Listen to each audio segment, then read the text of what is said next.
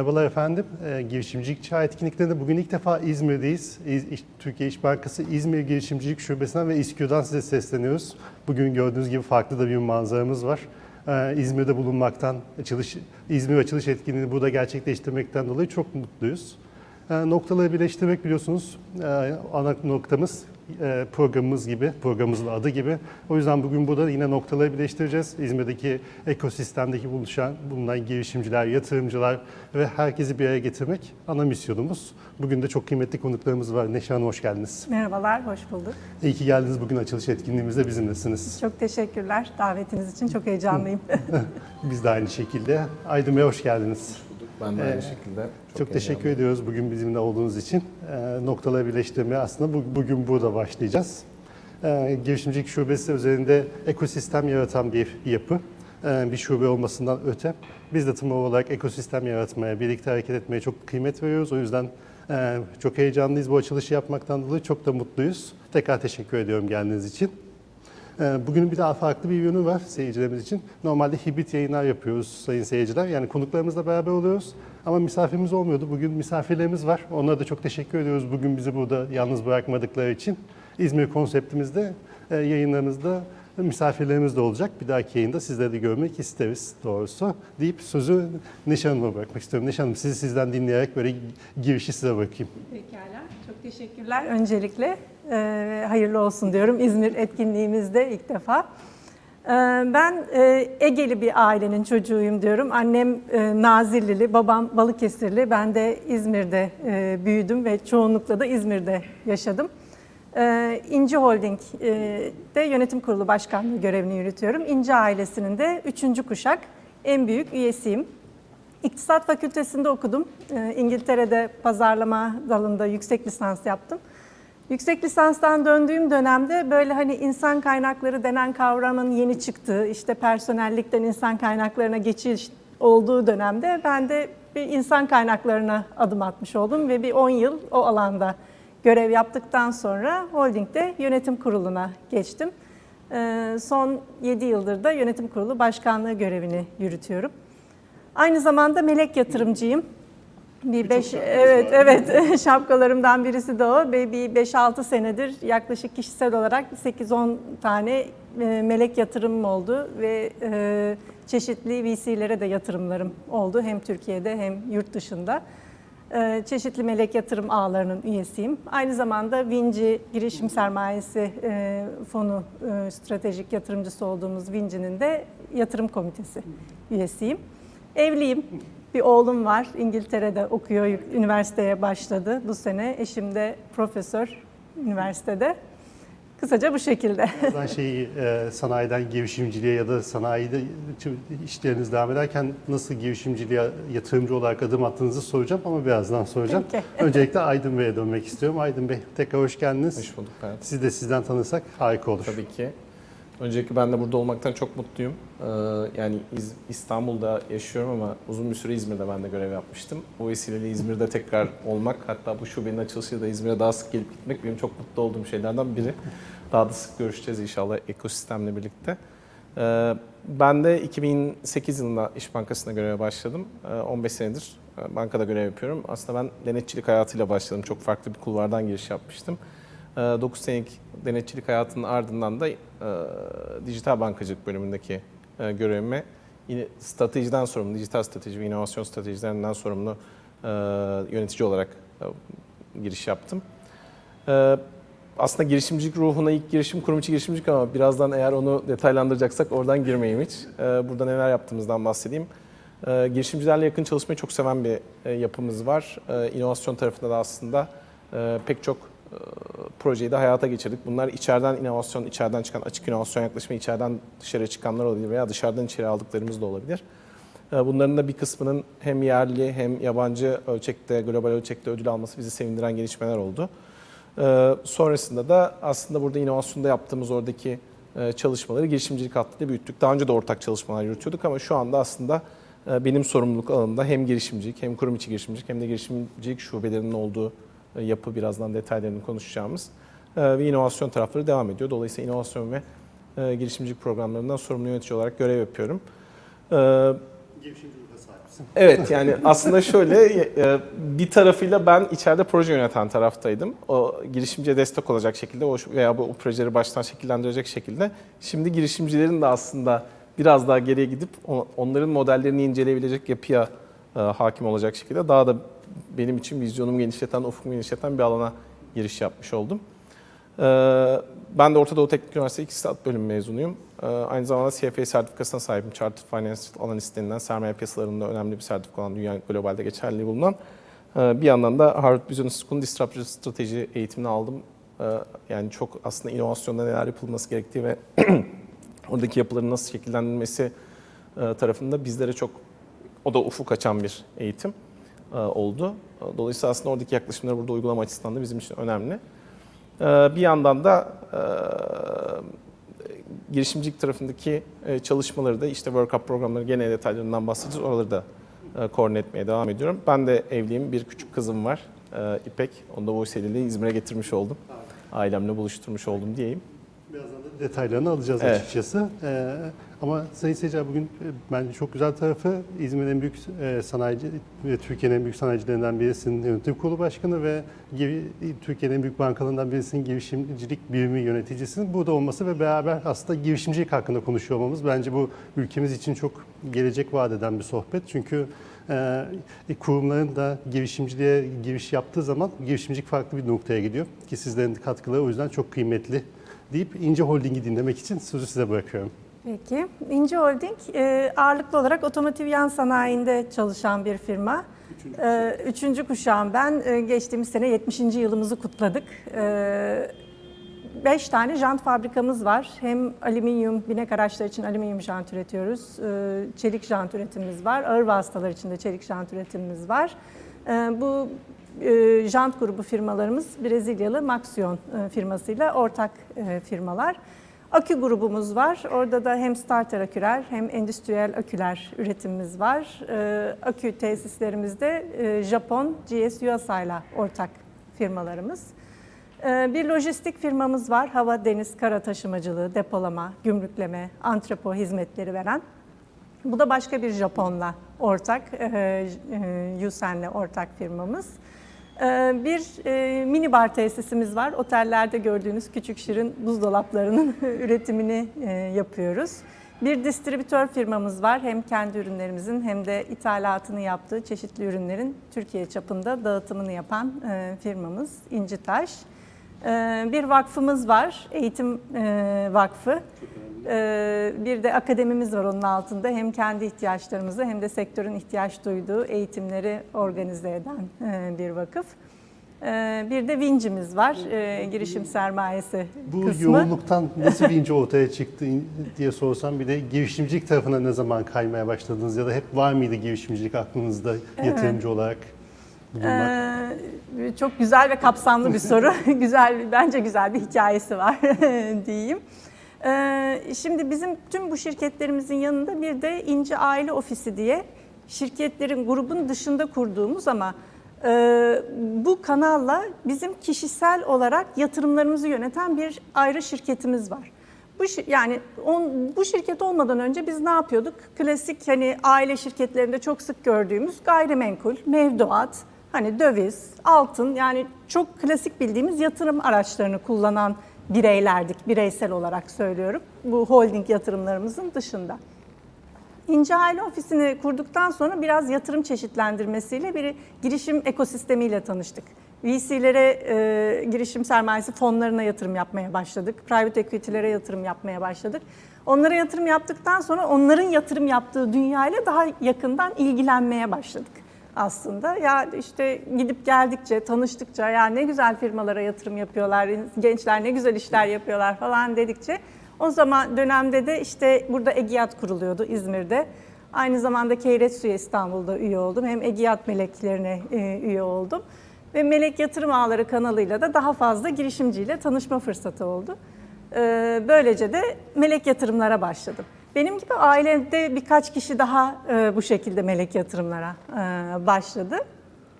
Fakat bir yandan demin anlattığım 70 yıllık geleneksel bir sanayi, bir yandan bambaşka bir diyeyim bakış açısıyla yaşayan bir girişim ekosisteminde yer alırken aslında bu güçlerin de birleşimiyle bizim hem sanayi geçmişimizi noktaları birleştirip yani bizim sanayi geçmişimizi de kullanıp bu sektördeki tecrübemizi de kullanıp girişim ekosistemine nasıl gireriz dediğimizde de Vinci ile oluşturduk. Vinci'de ne yaptığımıza geçeyim mi? Vinci'de biz 4 alanda yatırım yapıyoruz. Mobility, Endüstri 4.0, Lojistik and Supply Chain ve enerji depolama sistemleri, biraz akünün çevresinde dolaşan işler. Bu 4 alanda Türkiye, Almanya ve İngiltere odağında yatırımlara bakıyoruz. Bunların haricindeki ülkelerde de gene eğer bizim alanlarımızda çok birebir örtüşen alanlarsa yatırım yapıyoruz. Yaptık, Singapur'da da yaptığımız bir yatırım oldu. Şu an portföyümüzde 7 tane şirketimiz var Vinci altında. Bir yandan ama melek yatırım şapkamla da bireysel yatırımlara da devam ediyoruz. Bir yandan da bazen öyle bir firmalarla karşılaşıyoruz ki şimdi Vinci'nin bir mandate'i var. İnci Holding tarafından verilmiş bir mandate var. Orada çünkü biz tohumu biraz geçmiş ama seri A'nın biraz altında firmalara yatırım yapıyoruz. Ama bazen öyle firmalar geliyor ki ticket size olarak Vinci'nin üstünde. O zaman da holding ama konu olarak da direkt İnci Holding'in konusuyla çok alakalıysa o zaman holding olarak direkt de yatırım yaptığımız oluyor. Böyle de yatırımımız oldu. Hatta geçtiğimiz sene exit ettik. Hatta bir tanesini daha bitirmek üzereyiz. Bu ay sonunda açıklamasını yapacağız. Onun da sonuna geliyoruz. Evet. Böyle o taraflarda hareketli devam ediyor. Çok teşekkür ederiz. Aydın Bey, İş Bankası'nın girişimcilik yolculuğundan birazcık, ondan sonra İzmir'i soracağım. Tamam. Şöyle aslında ben yani İş Bankası girişimcilik yolculuğuna 2017 yılında aslında ilk kez Workup programıyla adım attı. Gene detaylarından bahsederiz ama Cumhuriyet'in 100. yılına da aslında 100 girişim bu programı mezun ederek giriyoruz. Bizim açımızdan da gurur verici bir kaynak. Buradaki bakış açımız ekosistemi olabildiğince genişletmek. Burada bizim kendi inisiyatiflerimize girişim olarak başlattığımız işler de var. Mesela Moka bir fintech yatırımı olarak var veya içeriden çıkan girişimler, İmece Mobil, onları da sayabiliriz. Bir yandan da tabii kendi inisiyatiflerimizde aldığımız yatırım bacakları ki bunları sene içerisinde genişletiyoruz, gene konuşuruz. Bunlar da var. Dolayısıyla girişimcilik şube aslında bunun son bir halkası olarak eklendi. Bu halkalar da eklenmeye devam edecek. Çünkü biz girişimciliğe çok uzun zamandan beri, çok öncesinden beri bir stratejik yatırım olarak bakıyoruz İş Bankası olarak. Ve stratejik öncelik olarak görüyoruz. Ve inovasyon hatları da birleştirmeye çalışıyoruz. Girişimcilik şube konseptini belki anlatmakla başlayabilirim Ferhat. Burası aslında bizim için bir keşif alanıydı. İstanbul'da bir keşif alanı. Yani kendi içinde bir girişim diye bile tabir edebiliriz. Dolayısıyla ilk görmeye çalıştığımız aslında bunun pazar uyumu var mı bakış açısıyla getirdik bunu. Niye getirdik? Girişimcinin ihtiyaçları bir KOBİ'nin işletme veya bir ticari işletmenin ihtiyaçlarından farklı. Onların iş modelleri farklı, onu anlamamız gerekiyor. Şirketleşme aşamasına bazen çok daha sonra gidiyorlar. Dolayısıyla oradaki ihtiyaçlara farklılaşabiliyor. Finansal ihtiyaçları farklı, çözümleri de farklı. Evet, hatta finansal demişken finansal ihtiyaçlarına yönelik özel çözümler getiriyoruz ama finansal olmayan ihtiyaçlarına da katkı sunabilmemiz lazım. Girişimci bizden aslında ekosistem oluşturmamızı bekliyor onunla. Bu bakış açısıyla işbirliği hatlarını açmaya çalışıyoruz. Bunda sadece İş Bankası ve iştirakleriyle yapmıyoruz. Orasını zaten yapmamız gereken görev olarak kabul ediyoruz ama bunun dışında ekosistemimizde yer alan samimi ilişkiler tesis ettiğimiz her kuruluşta, her kurumla bunu getirmeye çalışıyoruz. Dolayısıyla çok boyutlu bakıyoruz. Aslında ihtiyaç neredeyse ve kim neyse onları bu tarafa getirmek adına hareket ettiğimiz bir alan. Bunu da aslında daha kolay başlatabiliriz diye ilk olarak İstanbul'da kendi kulelerimizde 2021 yılında İstanbul Girişimcilik Şubesi'ni açarak başlatmıştık. Bu model açıkçası müşterilerden de, girişimlerden de teveccüh gördü. Çok sevildi. Şimdi arka tarafı seyircilerimiz görmüyor ama burası da mesela kendi içinde bir paylaşımlı ofis alanı. İstanbul'dakini sen de yakından biliyorsun. Orası hem paylaşımlı ofis alanlarının bulunduğu hem girişimlerin gelip kendilerinin çalışabildiği. Dolayısıyla orayı ziyaret eden sizler gibi melek yatırımcılarla veya VC'lerle, işte girişim sermayesi fonlarının temsilcileriyle veya başka nedenlerle işbirliği geliştirmek isteyenlerle etkileşim kurabilecekleri bir alan. Aslında bunu yaratmaya çalıştık. Bu da dediğim gibi pazar uyumunu kanıtladıktan sonra farklı coğrafyalara yayılmamızın önemli olduğunu düşündük. Burada da üst yönetimimizin çok ciddi iradesi mevcut. Genel müdürümüzün yönlendirmeleriyle bu modelin yaygınlaşması için çabalıyoruz. Peki sorsam, lafını böldüm. Tabii, estağfurullah. İş Bankası İzmir'de ne gördü? Neden İzmir? Tabii, onları da söyleyeyim. Şimdi şöyle aslında, burada İzmir, Ege bölgesinin bir inovasyon ve girişimcilik merkezi olmaya aday bir konumda. Hızla gelişen bir yapısı var. Farklı farklı kurumlar ve kuruluşlardan da buraya bir yönelim olduğunu görüyoruz. İşte başta teknoparklar, teknoloji merkezleri, İzmir Yüksek Teknoloji Enstitüsü'nün var, Ekonomi Üniversitesi'nin, İzmir Ekonomi Üniversitesi'nin var, Ege Üniversitesi'nin, 9 Eylül Üniversitesi'nin bu inisiyatifleri çok kıymetli bizler açısından. Bunun haricinde İnci Holding gibi yatırım odaklı, melek yatırımcılığı düşünen bu vesileyle teşekkür etmek isterim naçizane. Bu kurumların olması bize çok iyi hissettiriyor buraya giriş açısından. Çünkü işbirliği yapıp girişimleri birlikte destekleyebileceğimiz, az önce bahsettiğim o samimi ilişkinin altında, çatısı altında destekleyebildiğimiz kurum ve kuruluşlar var. Gene İzmir Büyükşehir Belediyesi'nin önderliğinde yerel yönetimler buralara çok odaklanmış durumda. Üniversiteler çok odaklanmış durumda.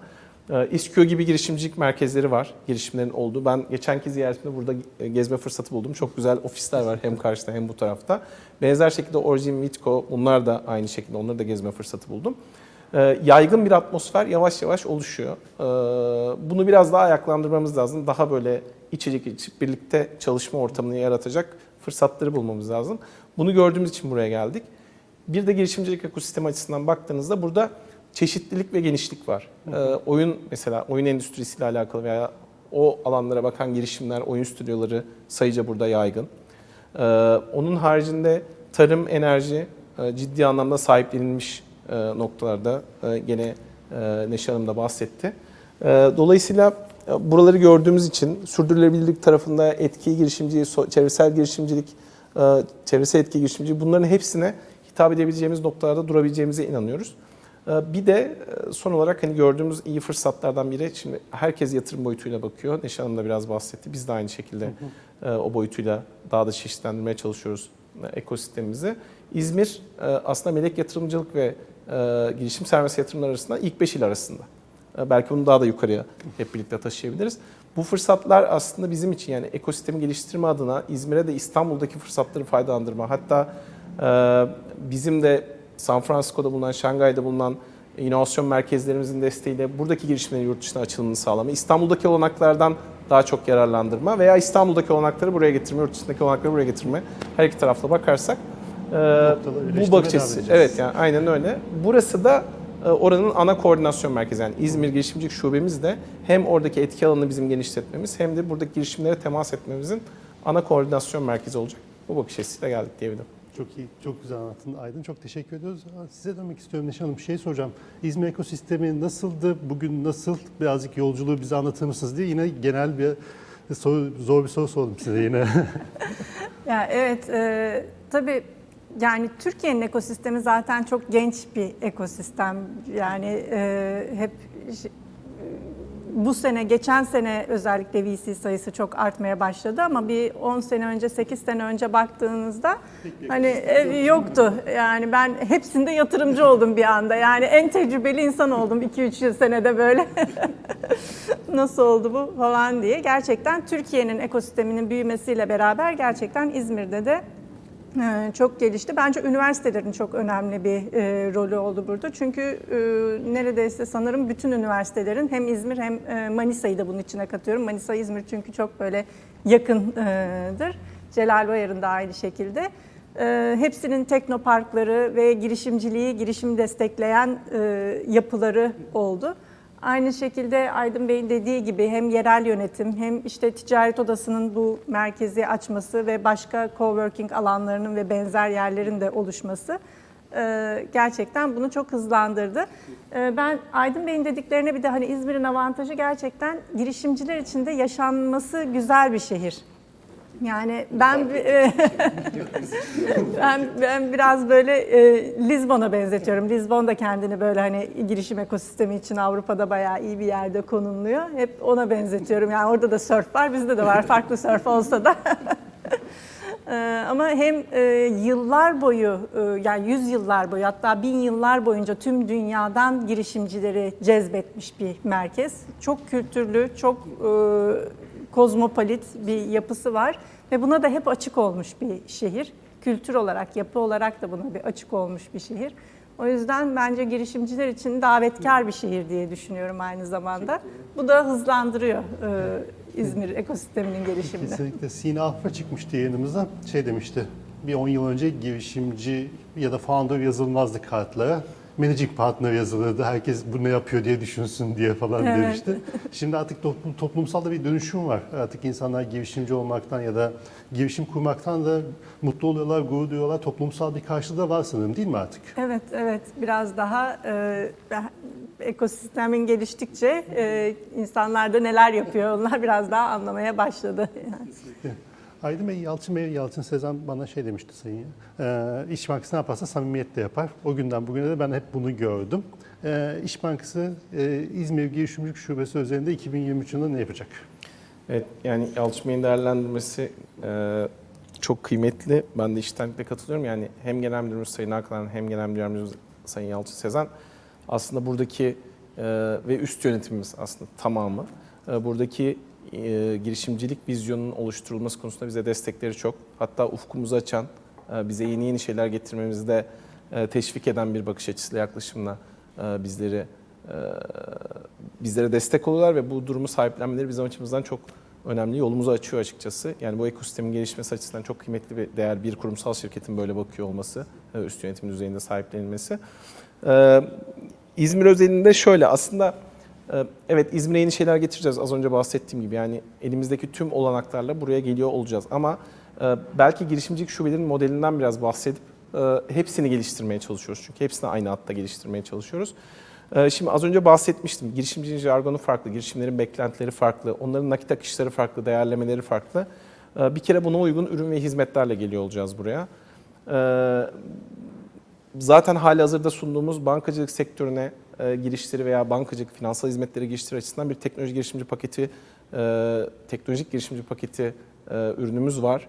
Burada da onlara avantajlı ürün ve hizmetleri zaten bankacılık anlamında avantajlı fiyatlarla sunuyor. O başlangıçta başlıyoruz. Yani ilk temas noktasında zaten biz şey yapıyoruz. Yani şunu vurgulayayım en başına her şeyden itibaren. Bizim bu şubelerde bir hacim yaratma, rakam yaratma, öyle bir beklentimiz yok. Onunla ilerlemiyoruz. Buradaki bakış açımız tamamen girişimciyle tanışma. O yüzden hani ne kadar çok girişimci bizimle tanışırsa o kadar çok onlara destek olabiliriz noktasındayız. Bunun haricinde de aslında onlara bir işbirliği ekosistemi yaratma. Yani ekosistem oluşturmaya çalışıyoruz. O ekosistemimizden onları yararlandırmaya çalışıyoruz.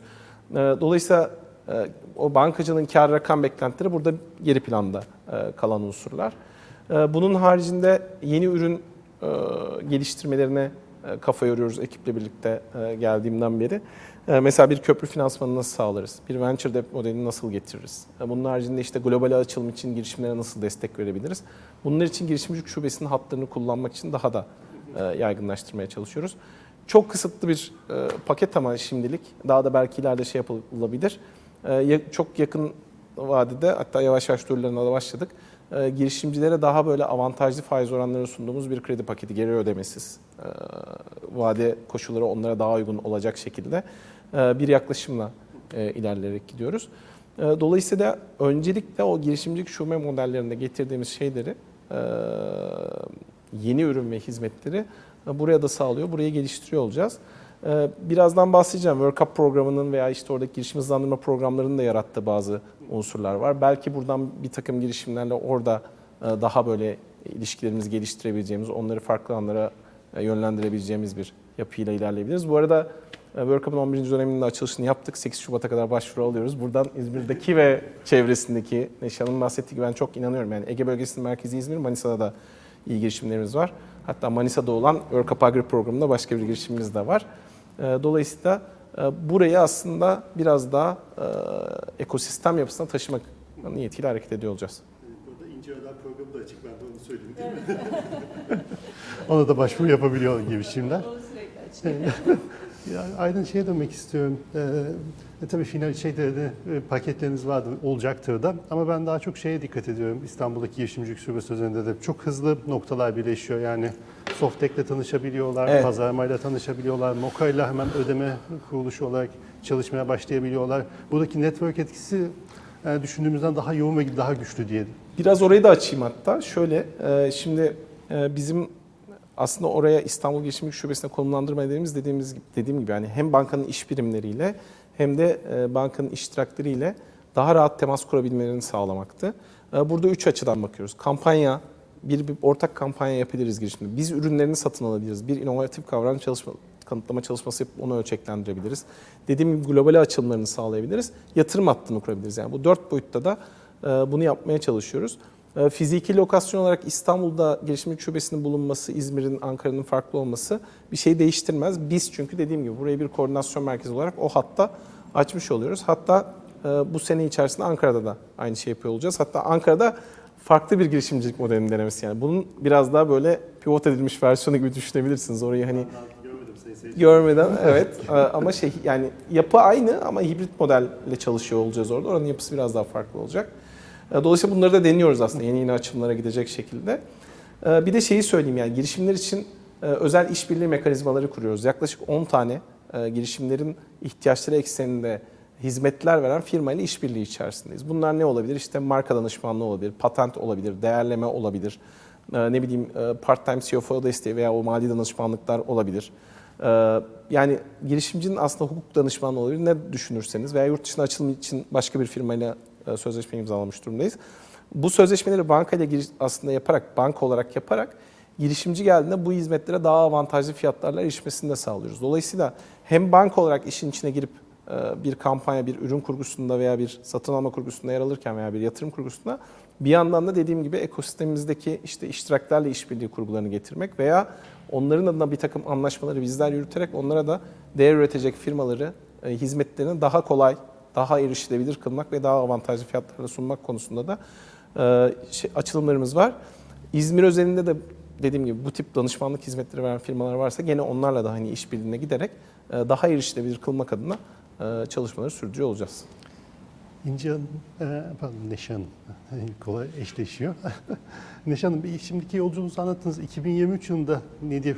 Hem yatırımcı olarak hem de neydi? İnci ve Dağ'la hedefiniz nedir acaba diye sorsam. Bundan sonraki yolculuğumuz nasıl olacak 2023 yılındaki? Tabii öncelikle İnci Radar lafı açılmışken ondan bahsedeyim. İnci Radar da bizim yeni en taze girişimlerimizden bir tanesi. Şimdi şöyle biz aslında Vinci'yi de kurarken amacımız sadece böyle bir finansal getiri elde edelim elbette. Ama bunu yaparken de bizim bu anlattığım 70 yıllık geleneksel sanayimizde de girişim ekosistemini daha etkin kullanabilelim. Yani bugüne kadar mesela Vinci'de 2000'den fazla firmayla tanıştık biz. Bunun yaklaşık 150-200 tanesini şirketlerimizin farklı departmanlarıyla bir şekilde tanıştırdık. Bazılarında pivot uygulamalarını biz yaptık, bazılarına ürün sattık, bazılarından ürün aldık. Yani kimisiyle hiçbir şey yapmadık gibi ama geleneksel sanayiyle biraz girişim ekosistemiyle entegre etmemizi sağladı. Aslında önemli bir, evet aynen hiç kolay olmuyor ama önemli bir çıktısı da buydu. İnci Radar'daki amacımız da gene aslında bizim belirlediğimiz şirketlerimizde acı noktalarımızı, bizim şimdi 10 tane sanayi tesisimiz var, fabrikamız var ve dijitalleşme 2023 içinde en önemli gündem maddelerimizden bir tanesi ve tüm üretim süreçlerimizde bir sürü acı noktalar diye belirlediğimiz noktalarımız var. Dolayısıyla bu noktalarımızda çözüm bulabilecek, bu noktalarda birlikte işbirliğine gidebileceğimiz firmalara, girişimleri tanımak ve onları kullanabilmek, karşılıklı kazan-kazan ilişkisine girebilmek amacıyla kurduğumuz bir İnci Radar. Sürekli açık başvuruları alıyoruz. Hem bir mentorluk şeyi ve daha sonra yatırım yapma imkanı da bulmak istiyoruz orada. Dolayısıyla oraya da başvuru yapabilirsiniz. Bunun haricinde dediğim gibi 2023'te en önemli gündem maddemiz dijitalleşme, sürdürülebilirlik. Gene geçtiğimiz sene ilk defa sürdürülebilirlik raporumuzu yayınladık. Ve yapmış olduklarımızı güzel ortaya koyduk ama yapacaklarımızı da taahhüt ettik. Dolayısıyla taahhütlerimizi de yerine getirmek amacıyla da gene girişim ekosistemine çok ihtiyacımız var. Çünkü geleneksel olarak yaptığımız birçok şeyi farklı, disruptif yapmamız gerekiyor ki sürdürülebilirliğe de katkısı olsun. Bu bakış açısı çok kıymetli buluyorum ben bu bakış açısını. Biz içeride her şeyi yaparız değil, girişimlerle beraber daha iyi nasıl yaparız? Kesinlikle öyle. Çünkü şöyle bir şey, yani benim şirketim bir şirket, 2 şirket, 5 şirket ama dışarıda işte binlerce, yüzlerce girişimci aslında benim de çalıştığım birçok alanda çalışıyorlar. Ve teknolojinin uç noktası şirketlerin içinde değil, bence bu girişim ekosisteminde ortaya çıkıyor. Yani benim çalıştığım alanlarda da teknolojinin son noktasında neler var, kimler ne konuda çalışıyor, ne zaman ne invent ediliyor diyeyim.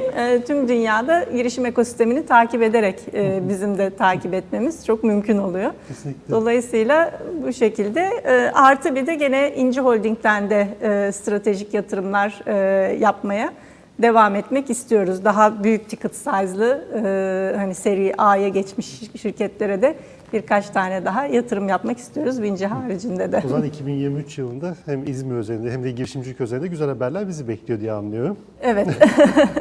Bir de şeyi anlattınız, kurum girişim iş birlikteliğini. Aslında zor bir konu. Siz tabii profesyonel bir şirkete dönüştüğünüz için, yani aile şirketi olarak başlayıp profesyonelleşmek çok zor. Neyse ki 3. nesilde siz bunu çok iyi başardınız. Nasıl oluyor? İlla ki zorlukları vardır. Çünkü girişimci farklı dünyaya sahip, kurum farklı bir dünyaya sahip. Evet. Onları nasıl bir arada yumuşak bir geçişle bir araya getiriyorsunuz diye sorsam. Öncelikle şeyi söyleyeyim, yani nasıl bir düşünce yapısıyla biz bir dünyaya girmek istedik. Şimdi aile şirketleri diğer kurumsal firmalardan farklı olarak, yani kurumsal firmalarda bir yıllık bütçe yapılır, 5 yıllık plan yapılır, ona göre hayat yaşanır. Aile şirketlerinde bunun üstüne bir de ben torunlarıma ne bırakacağım diye düşünürüz. Yani bilmiyorum, İş Bankası torunlarıma ne bırakacağım diye elbette çok uzun vadeli de planlar yapıyor ama hani dedem bir ağaç dikmiş, işte teyzelerimiz bunları yeşertmiş, büyütmüş, sağlıklı hale getirmiş, yenilerini ekmiş ama bizim de bir ağaçlar dikmemiz lazım ki torunlarımız meyvelerini yesin. Biz bunun cevabını girişim ekosisteminde bulduk. Yani biraz bu girişim ekosistemine girmeyi bizim şu an ektiğimiz tohumlar olarak görüyoruz. Fideler olarak görüyoruz. Bunların meyvesini muhtemelen torunlarımız yiyecek. Yani biz bilmiyorum ne kadar yeriz, göreceğiz. Dolayısıyla bu bakış açısıyla da aslında biraz bu dünyaya girdik. Ve dediğiniz gibi aslında geleneksel sanayideki arkadaşlarımızın girişim ekosisteminin yaptıklarıyla çok böyle bilgisi yoktu. Bir dijitalleşme projesi mi yapılacak? Hemen işte global bir firma ya da en büyük bir firma, ona gidilip en yüksek maliyetlerle yapılırdı. Aslında bunun bir sebebi de hata yapma serbestisinin daha kısıtlı olması. Yani girişim ekosisteminde hata yapma serbestisi daha fazla. Zaten baştan kabul ediyorsunuz. Hani 10 tane firma olacak. Bunun bir tanesi, 2 tanesi yaşayacak. Gerisi başarısız olacak. Yani başarısız olma kabulüyle zaten var başta. Çok önemli bir zihinsel dönüşüm bu. Dolayısıyla da hep böyle vardı. En kurumsal, en iyi firmalar bizim tedarikçimiz olsun vardı. Halbuki o çözümü çok daha ucuza, çok daha kaliteli, çok daha efektif yapabilecek girişimler var. Ama mesele onları bulup tanıştırabilme, onların bizle bir şekilde temas edebilmesi. Onu sağlamış oldu aslında bu. Bizim için hani finansal getirinin yanı sıra en önemli getirisi diye düşünüyoruz. İnci Holding ve İş Bankası'nın bakış açısının aynı olması da ilginç bir, demek ki olması gereken bakış açısı, hepimizin ulaşması olarak. Girişim ekosisteminin aslında temelde bence bakış açısı biraz daha bu yönde. Kesinlikle katılıyorum. Aydın Bey, 2023 yılında İş Bankası girişimcilik üzerinde neler yapacak? Neler bekliyor bizi? Evet, yani şimdi biraz çok ben tarihçesini anlatarak yapmayı seviyorum lütfen. Şöyle, yani az önce bahsetmiştim, Cumhuriyetimizin 100. yılı, hepimiz heyecanla bekliyoruz. Biz de bu döneme 100 girişim mezun ederek World Cup programından girdik. Dolayısıyla buna devam ediyor olacağız. World Cup programının 11. dönemi gene hızla devam ediyor olacak. Bunun haricinde zaten Agri programını devam ettiriyoruz. Tarım dikeyinde, sürdürülebilirlik dikeyinde Hakan ele Bey aldığımız. yeni daha açıklamıştı. Evet, Yapay onları zeka da ve söyleyeceğim. Şimdi şöyle, yani sadece World Cup'la ilgili temel bilgileri vereyim. Hani bize ne faydası var diye belki girişimcilerin hakkında soru işareti olabilir. Şimdi biz bugüne kadar World Cup programında 140 girişime dokunmuşuz. Bunların 2/3'ü yolculuğuna devam ediyor. Yani içeriye aldığımız girişimlerin 2/3'ü aslında yolculuğuna devam ediyor. Dolayısıyla bu model aslında iyi girişimlere burada bir şey kattığımızı, hem Neşe Hanım da bahsetti, işte eğitim, mentörlük bacakları var veya ne bileyim yatırıma yönlendirme bacakları var. Buralarda iyi yol kat ettiğimizi gösteriyor. Bunun haricinde gene 40 girişim 15 milyon dolar yatırım almış bugüne kadar. Dolayısıyla bu da aslında yatırımcılar nezdinde programın kabul gördüğünün bir göstergesi. Burayı ölçekleyerek devam ettiriyor olacağız. Ölçeklemeden o zaman hemen bağlayayım senin vereceğin müjdeye. Biz bu dönemde bir World Cup Gaming programı üzerinde de çalışıyoruz. Yani gaming özel ayrı bir hat açıyor olacağız. Bir işbirliğiyle birlikte. Onun tasarımını yapıyoruz şu anda. Dolayısıyla İzmir bu konuda oyun ekosistemi açısından kendisini geliştirmiş bir noktada da olduğu için bizim açımızdan kıymetli. Oradaki birlikteliği mutlaka yapıyor olacağız. Bunun haricinde TÜBİTAK BİK programında uygulayıcı kuruluş olduk. Girişim Fabrikası Özyeğin Üniversitesi ile birlikte. Orada da aynı şekilde başvuruları almaya başladık. Yani erken aşama girişimler, TÜBİTAK programından faydalanmak isteyen girişimler için buradaki tecrübemizi Özyeğin Üniversitesi ile birlikte ortaya koyuyor olacağız. Bu da çok yeni bir gelişme. Dolayısıyla bundan da mutlaka faydalanmalarını isteriz, bekleriz girişimlerin. Olabildiğince hatları açıyoruz. Kuleler'de yaptığımız başka bir oluşum var. Üzerinde çalıştığımız. Orayı da bir girişimcilik üssü olarak konumlandırmak üzere hemen İstanbul Girişimcilik Şubemizin yanına bir World Cup'ın yönetileceği yürütüleceği bir alanı tasarlıyor olacağız. Belki de neden olmasın, işte sorular geldi, World Cup İzmir'e gelir mi? Bir gün belki olur. Burada da belki öyle bir oluşum olur. Bunları zaman gösterecek. Ama İzmir ekosistemiyle ilgili de sonunda herhalde biraz şeyleri konuşmamız, beklentilerimizi söylememiz gerekecek. Hep biz yapacaklarımızı anlatmış olduk. Zaten fon bacaklarını biliyorsunuz biraz. Hani Maxis girişim sermayesi, yenilikçi girişim sermayesi fonumuz vardı. Bunun şu ana kadar 8 girişime 5,1 milyon dolarlık yatırım oldu. Bunların bir kısmı devam yatırımlarından oluşuyor şu anda. En son Kovan ve MySite'ı açıkladık 6. dönem ve 9. dönem girişimlerimizden. Onlara da yatırımlarımız devam ediyor. Bu hatta çeşitlenecek. Sadece Maxis'le kalmayacak. Yavaş yavaş burada çalışmalarımızı yürütüyoruz. 2 tane de fonda ana aktör ve aslında paydaş olarak yer alıyoruz. Onlardan da birisi cinsiyet denge odaklı yatırım yapan Arya Girişimcilik Fonu. Arya Kadın Yatırım Platformu ile işbirliğimiz içerisinde kadın girişimciliğine de verdiğimiz önemi teyit edecek nitelikte. Diğeri de çevresel sosyal etki girişimciliğine yatırım yapan Founder One tarafı var. Dolayısıyla oralarda da taahhütlerimiz ve işbirliklerimiz var. Aslında üçlü dörtlü yatırım savunma hattı mı diyeyim, yani genişleme hattı mı diyeyim, ne diyeyim. Hepsine açıyor olacağız bu vesileyle. Yani sürekli kendimizi geliştirmeye çalışıyoruz. Yurt dışında inovasyon merkezlerimiz var. Yani şöyle olmuş, 9.000'e aşkın girişimi incelemiş bu inovasyon merkezlerimiz Amerika ve Şangay'daki. Bunların 83'üyle kavram kanıtlama çalışması yapmışız. Yani yurt dışından da aslında getiriyoruz. Belki de bu yurt dışı işbirliklerini daha da girişimin lehine çevirecek bir yapıya getirebiliriz. Ben inovasyon hattından geldiğim için biraz girişimlerin o modelleri hayata geçirirken kurumlarla ne gibi zorluklar çektiğini çok farkındayım.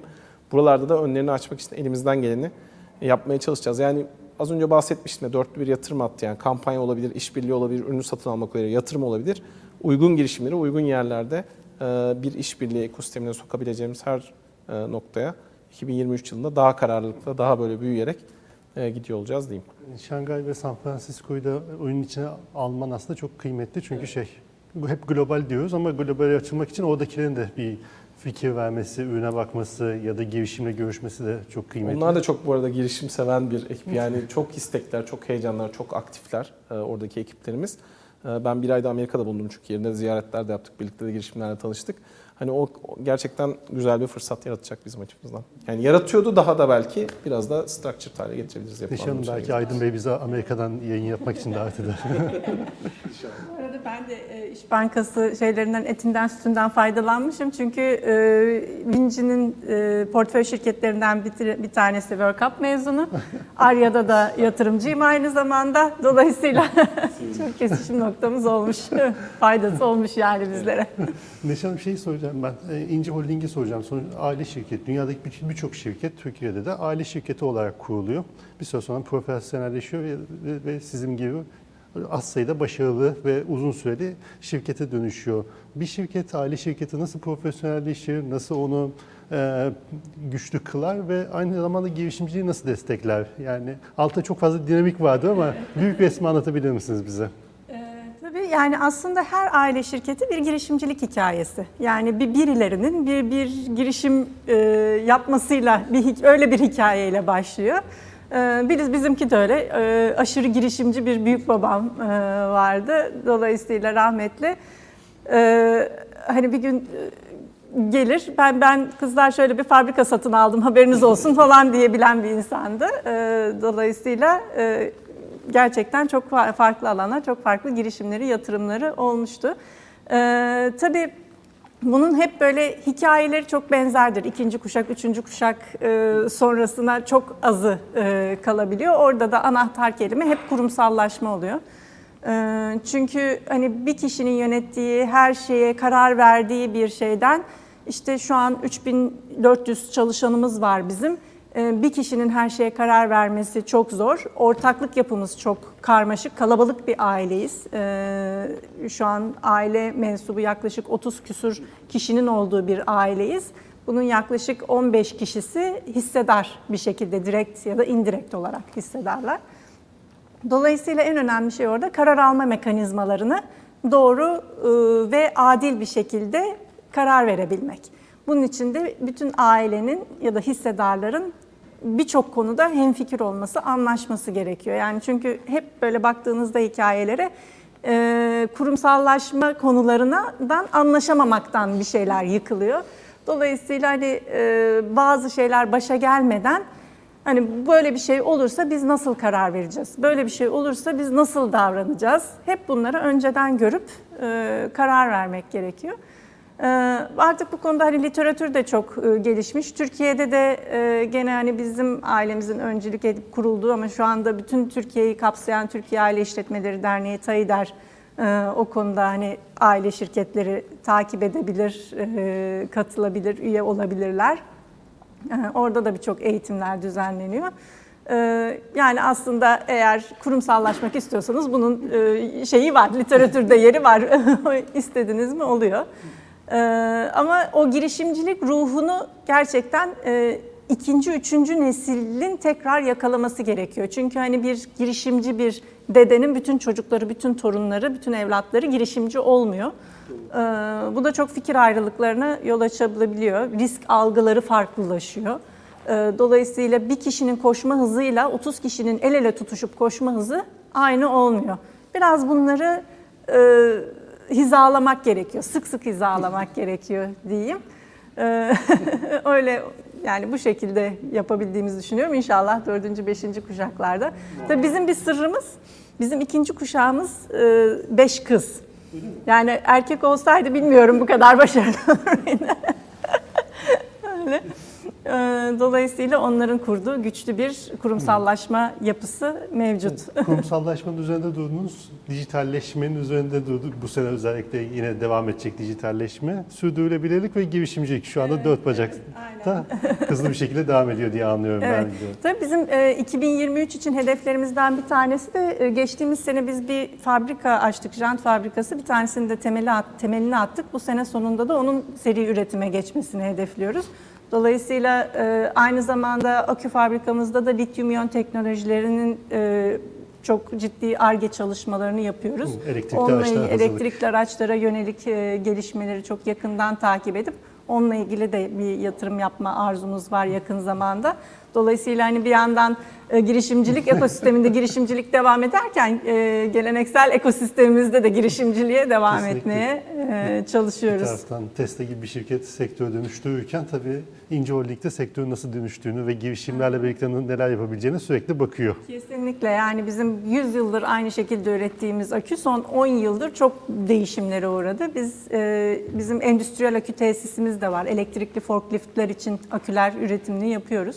Dolayısıyla gene özellikle elektrikli iş makinelerine yönelik de Ar-Ge çalışmalarımız hızla devam ediyor. Onlar zaten sürekli yaptığımız şeyler. Ortağımız GS da bu konuda zaten dünyada en ileri teknolojilere sahip bir firma. Onunla beraber çalışmaya devam ediyoruz. Tam buradan Aydın'a söz vereceğim çünkü kurumlar işin içine girdi mi İnce Holding gibi girişimlerin de hem motivasyonu artıyor, hem yapabilecekleri hem iş ortaklıkları hızlıca ortaya çıkıyor. Çok önemli değil mi kurumların? Ne dersin? Doğru. Şöyle aslında biraz bizim taraftaki vizyon geleceğin bankası olma vizyonu. Bunun altındaki önemli inisiyatiflerden biri de açık inovasyon. Yani aslında hem dışarıdan içeriye gelen yeni modelleri, yeni iş modellerini, teknolojik modelleri almamız lazım. Hem de içeriden değer üreten yapıda olmamız lazım. O yüzden mesela içeriden değer üretme tarafında kurum içi girişimciyi destekliyoruz. Dışarıdan değer üretme tarafında da girişimcilik hızlandırma programları veya girişimlerle daha fazla işbirliği kısmına bakıyoruz. Bunun içinde fintechler de var. Diğer dediğim gibi şirketlerimizin alanına girebilecek oluşumlar da var. Burada ama şeylere ihtiyacımız var. Here to Next platformunda da aslında bunlar konuşuluyor. Neler yapılabilir, bunları nasıl destekleyebiliriz diye. Burada içerideki yapıların biraz daha tüm yaygın, yani içerideki yapıların girişimciye destek verecek şekilde kültür olarak yaygınlaşmasına ihtiyacımız var kurumlar boyutunda. Çünkü bizler çok heyecanlıyoruz. Ben hep girişimlerin hikayelerini dinlemek, işte onların neler yapabileceğimize kafa yormak beni çok sevindiriyor ama onu bazen iş hatlarına taşıdığımızda zorlanabiliyoruz. Elimizden gelince biz destek oluyoruz ama bunu ne kadar, yani kurumlara göre düşen görev ne kadar yaygın hale getirirsek bu inovasyon girişimcilik kültürünü o kadar değer yaratır duruma geliriz diye inanıyorum ben. Çok kıymetli. Dediğim gibi biz zaten hani 83 kavram kanıtlama çalışması gerçekleştirmişiz. Bu sadece yurt dışından getirdiklerimiz ve yurt içinde yani yüzlerce, bir de şimdi girişimcilik şube konseptiyle daha da arttı bu işbirliği potansiyelleri. Biz her açıdan bunu destekliyor olacağız. Çok kıymetli buluyoruz. Kesinlikle bir de şey tarafı da var. Bazen kurum girişimle işbirliği yapıyor. Bazen girişimin çözümü çok iyi olmuyor. Belki girişimi alıyor. Belki oradaki yeteneği alıyor. Yani birçok fırsat var aslında. Sadece tek hani bir ürün ve karşı taraftaki hizmet beklentisinden ziyade iş birlikteliği kültürü oturduktan sonra yapılabilecek çok fazla seçenek ortaya çıkıyor ki bu da işin bence keyifli ve güzel tarafı. O zaman Neşe Hanım, girişimcilere ne mesaj vermek istersiniz diye böyle bir soru. Hep çok görüşüyorsunuzdur. Ne mesajı versiniz onlara? Yani aslında mesaj çok ama bence belki en önemlisi girişim dediğimiz şey çok uzun soluklu bir yolculuk. Yani hani bir şirket kurmakla bitmiyor, yatırım almakla bitmiyor, ilk fatura kesmekle bitmiyor. Ama sanki böyle özellikle girişimci takımın oluştururken o uzun yolculuğun hepsini dikkate alarak bir takım oluşturmak lazım. Yani genelde böyle bakıyoruz, hani aynı bölümden mezun 3 arkadaş kurmuş, hani güzel ürün geliştirmişler ama ilk fatura kestikten sonra ya da ilk böyle yatırım aldıktan sonraki süreci yönetecek yetkinlik yok. Dolayısıyla bütün o yolculuğu yönetecek yetkinliklerin o kurucu takımda olması gerekiyor. Yani orada da en başta en önemlisi ürün, satış. İlk iki şey, ondan sonra da finans ayağını iyi yönetecek kurucu takımın en baştan olması gerekiyor. Bunun çember genişlediğinde işin içinde tabii insan kaynaklarını, satın almayı, işte yatırımcı ilişkilerini vesaire de yönetecek kişiler olması gerekiyor ama dolayısıyla yani bu yetkinliklerin tümüne sahip bir kurucu takım çok önemli. Bunu söyleyebilirim. Yani daha çok tavsiye edecek şey vardır ama İnci Radar'a başvurup mentorluk alabilirler. Ben de Neşe Hanım'a tamamen katılıyorum. Yani uzun soluklu bir iş. O yüzden sabır gerektiren bir iş. Girişimcilik zor da bir iş. Yani başta biraz bahsetmiştim. Ben de aslında kurum içi girişimciliğin pilot döneminde bir deneme yaptım kendim içeride. Gerçekten zor bir iş. Hani o iş modelini hiç bahsetmemiştin şimdiye kadar. Böyle bir hikayemiz var. Hatta o girişimde şu an dışarı çıkardık. Ben devam edemedim. Spin-off oldu. Yani spin-off oldu. Biraz daha ölçeklemeye çalışıyoruz Softtek bünyesinde. Biraz sabır gerektiren bir iş ama az önce söylemiştim. Girişimcilik şubelerin odağında kar, rakam, hacim, bunlar elbette önemli ama bence öncelikle yarattığımız değerin hangi problemi çözdüğümüzü ve o probleme daha fazla nasıl odaklanabileceğimizin ekseninde gitmesi lazım girişimcilik hikayesi diye düşünüyorum ben. Dolayısıyla bunu bir oturtup onun üzerinden belki ölçeklenme, exit, bunlar biraz daha sonraki yapılar. Yarattığımız değeri zaten müşteri nezdinde kabul görmesini sağladıkça ve bunu iyi bir deneyimle sundukça onun gerisi gelecektir. Bu zaten doğası gereği geliyor. Hem yatırımcı peşinden gelecektir, hem kar gelecektir, hem satışları gelecektir. Bence bunlar kıymetli. Neşe Hanım'ın söylediklerine ek olarak ben şunu da söylemek istiyorum. Global trendleri mutlaka takip ediyor olması lazım girişimcinin. Yani benim benzerlerim, peerlerim ne yapıyordan tutun da yeni teknolojiler neler getiriyor ve bunlar benim iş modelime nasıl entegre olabilir? Bu kısmı bence çok kıymetli. Vazgeçmemek çok önemli. Her zaman bunu devam ettirmek, denemek. Girişim fikrinden vazgeçilebilir ama bence girişimcilikten vazgeçmemek olması lazım girişimcinin bakış açısının. Dolayısıyla buralar kıymetli diye düşünüyorum ve her zaman inovasyon bakış açısıyla bakmanın önemli olduğunu düşünüyorum. Değer netse gerisi gelir diye düşünüyorum ben. Harika öneriler. Benim de bir eklemem olacak. Bir ekosistem oluşuyor. Daha da büyüyor gün geçtikçe.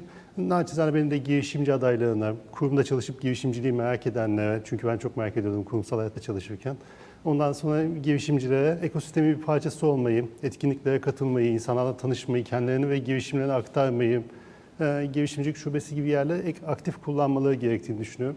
Bazen fikir çok iyi olabiliyor ya da fikri çok iyi olduğuna bir süre inanabiliyoruz bir süre sonra. Ama konuşunca hızlıca daha iyi bir noktaya gelebiliyor ya da yapan benzerleriyle iş ortaklığı kurulabiliyor. Başka bir girişime katılabiliyor. O yüzden ekosistemin içinde olmak, ekosistemle birlikte hareket etmek bence çok önemli. O yüzden dışarıda kalmak yerine hep etkinliklerde olmak, onlarla beraber hareket etmek çok kıymetli. Biz de İzmir'in talebine göre ayda bir ya da 2 ayda bir burada olacağız. Bekleriz her zaman diye. Size çok teşekkür etmek istiyorum. Bir alkış alabilir miyiz? Hem Neşe Hanım hem Aydın Bey'e diyeyim ben.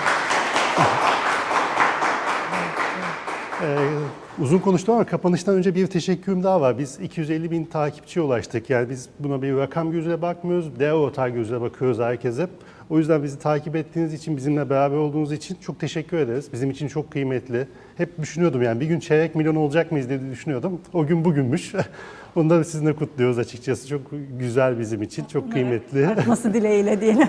Çok teşekkürler. Ya biz içerik üreterek, insanların içerik üretmesini de sağlayarak insan hayatına yaratıcılık katmayı, birazcık daha odaklanma katmaya çalışıyoruz. Bunun parçası olduğunuz için, bu yolculukta bizimle beraber olduğunuz için çok teşekkür ederim.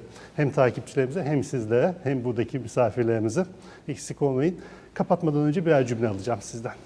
Tamam. Ben çok konuştum şu anda. Aranızdaki İzmirli olarak şimdi 2023 Cumhuriyetimiz için çok önemli bir yıl. İş Bankası için de önemli bir yıl. Bir sonraki senede biz 100. yıl sonra 2. 100. yılımız. İş Bankası'nın kurulma kararı da İzmir İktisat Kongresi'nde şuradan 500 metre ötede şu an biraz otopark mafyasının elindeki arazinin olduğu yerdeki binada karar alınmıştı. Dolayısıyla o anlamda da İş Bankası açısından da İzmir'in öyle bir şeyi var ve 100. yılı, kararının 100. yılı en azından. Ben 100. yılın tüm Türkiye'ye, hepimize hayırlı olmasını, güzel bir yıl getirmesini, girişimcilik ekosistemi içinde verimli ve katlanarak büyüyen bir yıl olmasını diliyorum. Çok teşekkür ediyorum. Harika dilekler. Biz teşekkür ederiz. Aydın Bey. Ben de şöyle, öncelikle tebrik edeyim. Takip sayısına çok sevindim. Size de katılımınızdan dolayı çok teşekkür ediyoruz gerçekten. Böyle bir bitirmiş olayım. Sadece ben İzmir'deki girişimcilik ekosistemine bir mesaj vererek bitirmek istiyorum. Şöyle, burası az önce bahsettiğim yapıların taşınması için önemli bir hub niteliğinde. Yani İSKİ Girişimcilik Merkezi zaten öyle. Ama burada bizim de artık bir temsiliyetimiz var. İstanbul'da şunu yapıyoruz. Bir cümle yaşayacağım ama Ferhat müsaadenle. İstanbul'da şunu yapıyoruz. Yani orada bir network var. Oraya melek yatırımcı da uğruyor, oraya işte VC'ler de uğruyor, işte işbirliği geliştirmek isteyen insanlar da uğruyor. Girişimcilerin kendi arasında da bir teması oluyor. Girişimcilerden ve ekosistemden ricam, geçen geldiğimde çok görememiştim. Burayı bir hub olarak kullanın, bu şubeyi bir hub olarak kullanın ve mutlaka burada olun, mutlaka burada temsil edin. Biz de daha çok gelip sizlerle tanışalım, daha çok Ferhat'ın dediği gibi yayınlar burada olacak, biz mümkün olduğunca geleceğiz ama bizim daha çok sizleri temas etmemizin yolu sizin buralarda daha çok görünür olmanız. Gelin buralarda çalışın ki biz sizlerle elinizi sıkabilirim, ne yapıyorsunuz diye yüz yüze temas edebilirim. Bunu istiyorum ben kendi adıma İzmir ekosisteminden. O yüzden çok kıymetli olur bizim için bu gelişme açısından. Kesinlikle çok teşekkür ediyorum tekrardan. Sayın seyircilerimiz, İzmir Açılış etkinliğinizi sizlerle beraber gerçekleştirdik. Burada çok kıymetli konuklarımız vardı, misafirlerimiz vardı. Ayrıca beraber 250.000 takipçimizi de kutladık. Çok teşekkür ediyoruz. İyi ki varsınız. Bir dahaki yayınlarda görüşmek dileğiyle.